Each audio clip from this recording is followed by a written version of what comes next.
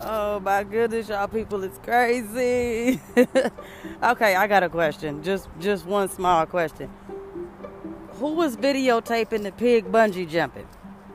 I want to hear the pig squealing as it's thrown off the bridge. How y'all gonna force a pig to bungee jump?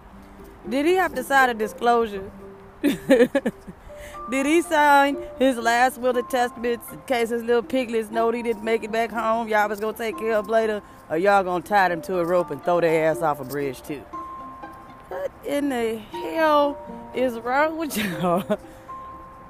Pig bungee jumping? Forced? None of that makes sense. Now, evidently, folks is talking about they'll do this and do that when pigs fly. Well, some of y'all need to actually get to doing it, because technically, that pig flew clean smooth across the sky with a cord attached to it until it probably passed out from utter shock.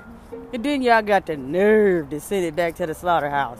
Y'all supposed took him home, fattened his ass up a little bit more, and throwed him in the dirt and smoked his ass until he was good and tender and the bones was falling apart, and seasoned it, add a little butter, add some barbecue sauce, and make y'all some little Hawaiian sliders. I'm just saying.